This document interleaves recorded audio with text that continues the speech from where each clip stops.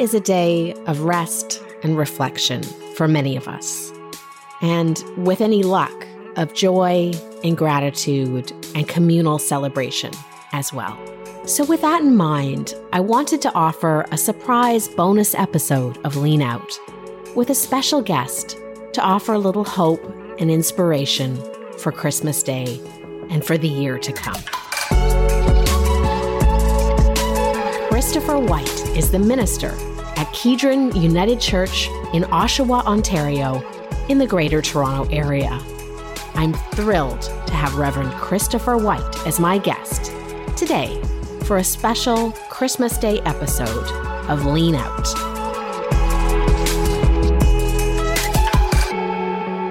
Reverend, welcome back to Lean Out. Thank you. I'm absolutely delighted to be here. So nice to have you back on Christmas Day. You and I first got acquainted when I booked you for Metro Morning, a CBC show that I used to work on, and we have kept in touch. I thought you would be the perfect person to help me think through the challenges of this year and offer a holiday message to listeners. You have just shepherded a congregation through a global pandemic. What have you been seeing and hearing this year in your community? That's a really good question. Well, first of all, it's Christmas Day, so let me wish everybody a Merry Christmas or a Happy Holiday, depending on your tradition. That's a really excellent question because I don't think we've really come to terms with what's happened over the past 2 years yet. I think we're still living it out. We're still experiencing it. A friend of mine was on a sabbatical from his church and came back, and he said that he was, and I've heard this in other places, there's still a lot of angst in congregations. There's still a lot of unsettledness. I mean, when I was planning Christmas Eve this year, I said, so we're going to have 3 services, pause, as long as everything is still okay. Because there's still that level of uncertainty. We're wondering, is there something coming next that we don't know about yet? And we're still dealing with the outcome of the shutdowns. This is the first Christmas in 2 years we've been able to be in person.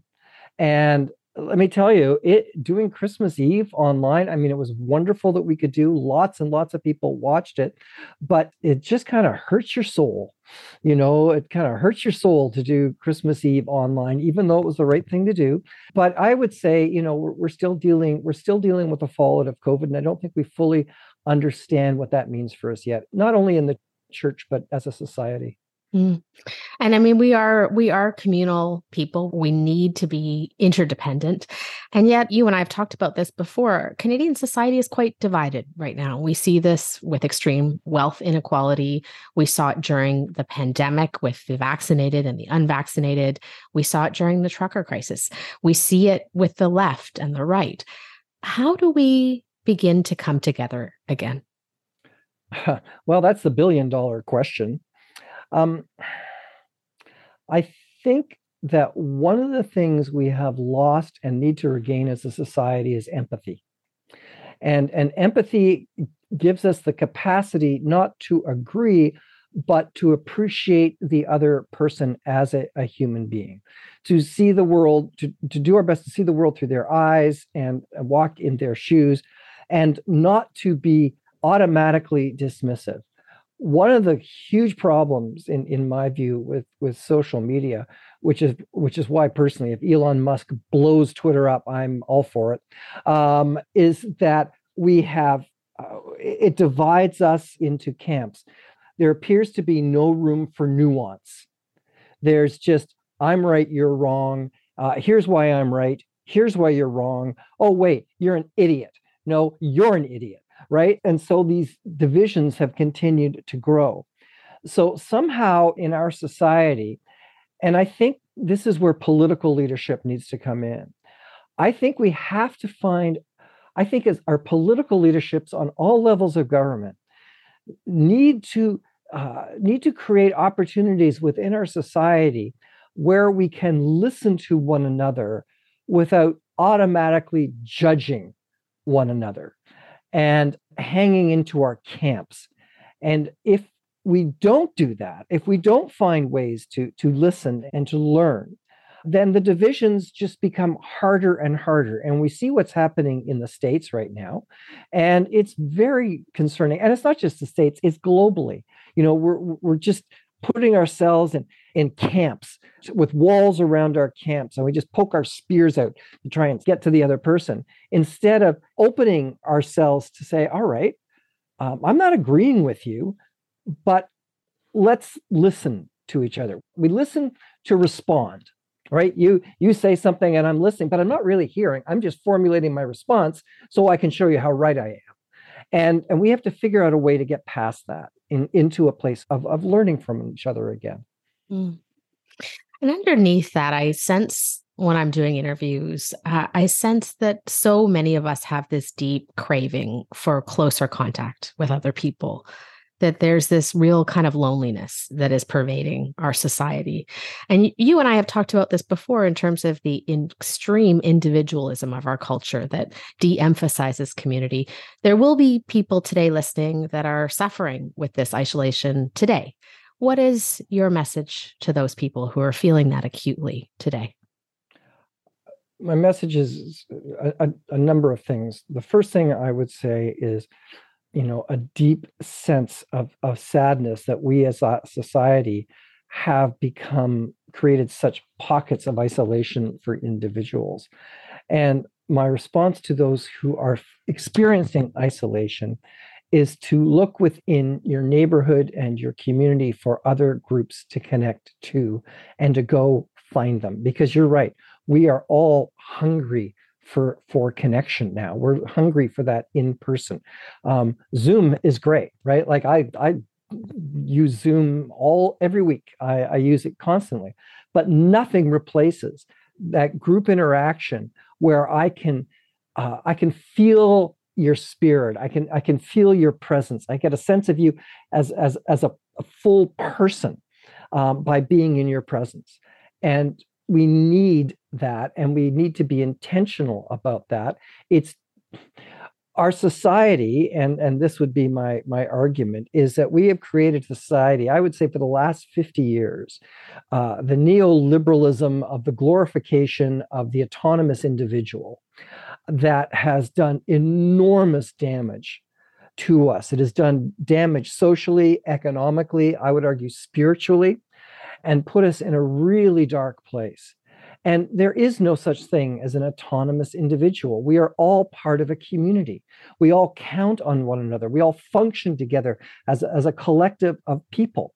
And, I think it was Margaret Mead who said the first sign of civilization wasn't weapons, but the first sign of civilization was seeing that somebody's a broken leg, had been bound, which means the caring for the other had started all those thousands of years ago. And I think that's how we measure the success of a civilization, of a culture, and of a country by how we care for one another.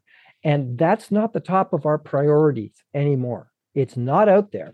We have all sorts of sections in our paper, but we don't have sections that talk about, what are we doing to care for each other this week, today? What's happening in our society? We don't lift that up as a value to be celebrated and to be lived out and taught and passed down. Mm. One of the other things I wanted to ask you about today was this conversation about the decline of organized religion. I'm not religious, but increasingly, I feel that human beings are probably hardwired for faith in a power greater than themselves and for a collective spirituality. And that if we don't seek it in faith, we find it in other things like politics, which perhaps don't offer soul enriching values like love for our fellow man, like forgiveness. What are your thoughts on that? I just had a fascinating conversation the hour before this with a colleague of mine who came into working for the church and being part of the church after a long period professionally working in the political world. And in this conversation, he talked about changing hearts. And that's why he's come to the church. And I think that is what faith is about. I think faith and the role of the church is transforming and saving human lives. If we are not in the work of transforming and saving human lives, then what are we doing, right? What are we doing? I think human beings are hardwired for faith, and they will find faith in something else if the church or the mosque or the synagogue or the temple is not successful in framing the message of what it does in a way that resonates with a community, with people, then they will find faith in other things. And that has been the story, I would say, of the last number of decades, that we have failed to adequately form our story in a way that engages, and not only engages, but invites people into a place where they feel it's authentic to their lives. And until we do that, the decline will continue.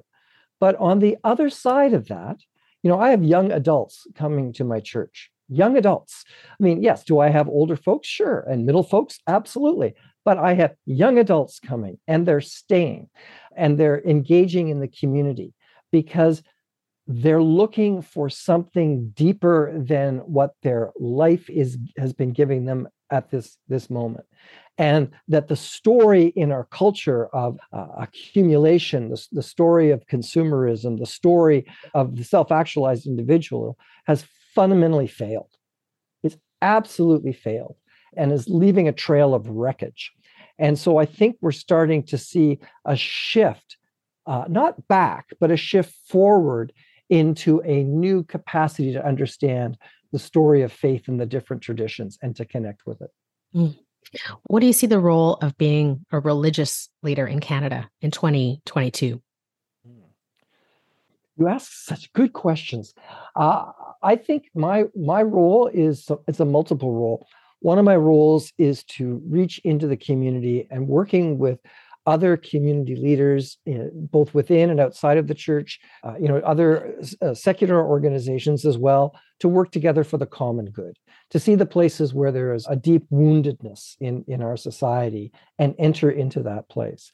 So our church helped to form a pilot program, a homeless sponsorship program, where we sponsored people who were homeless or marginally housed in the same way we do the refugee program.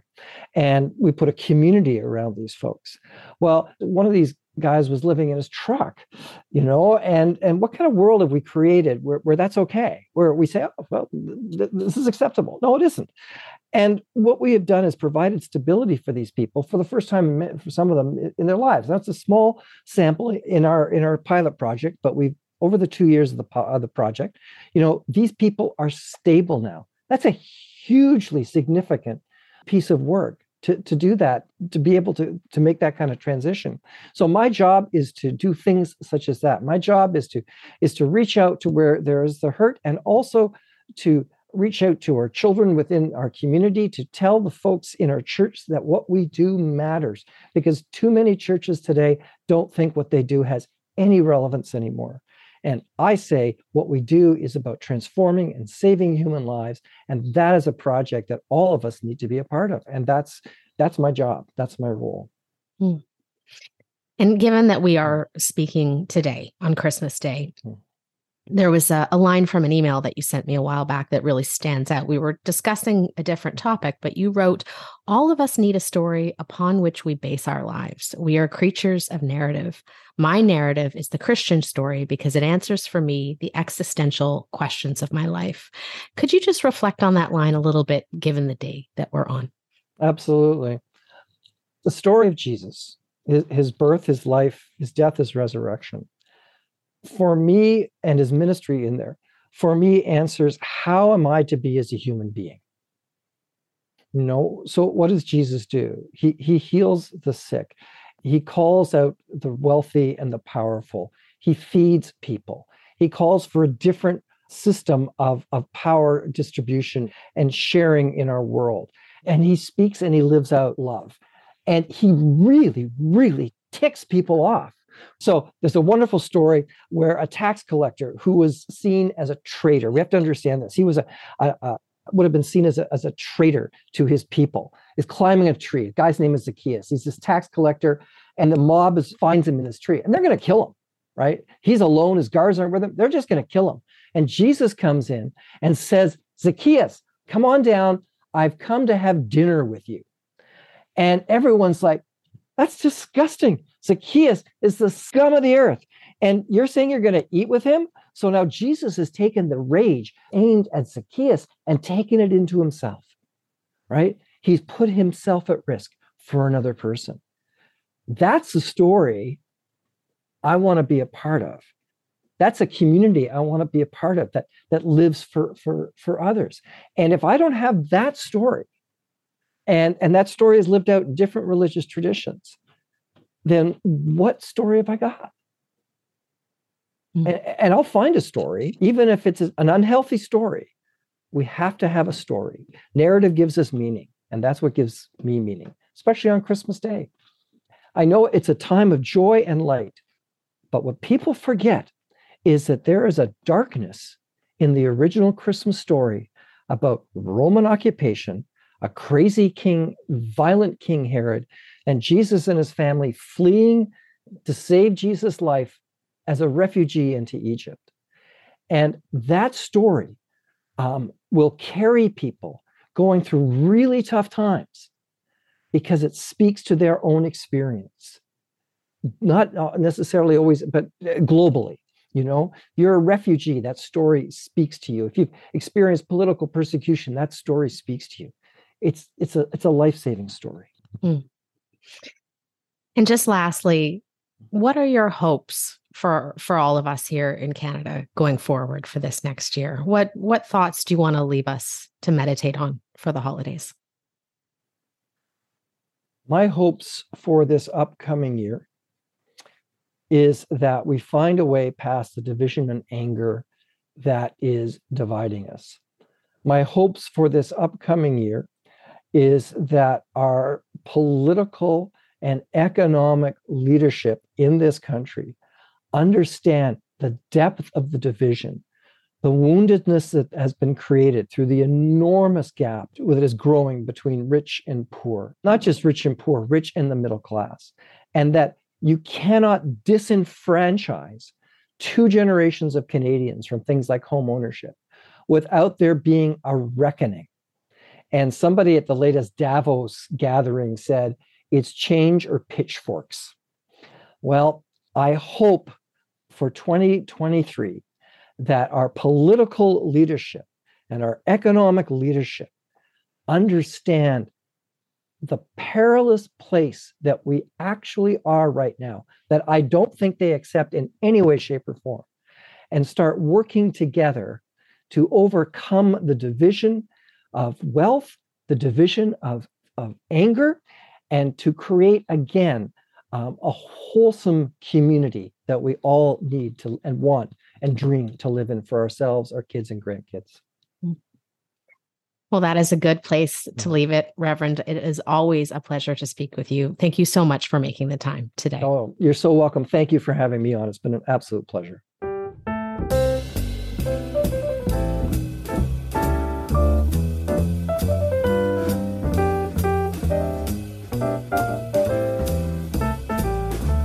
Lean Out is hosted and produced by myself, Tara Henley. Thank you all for listening this year and for your support. I wish you a very Merry Christmas and a more unified and harmonious society in 2023.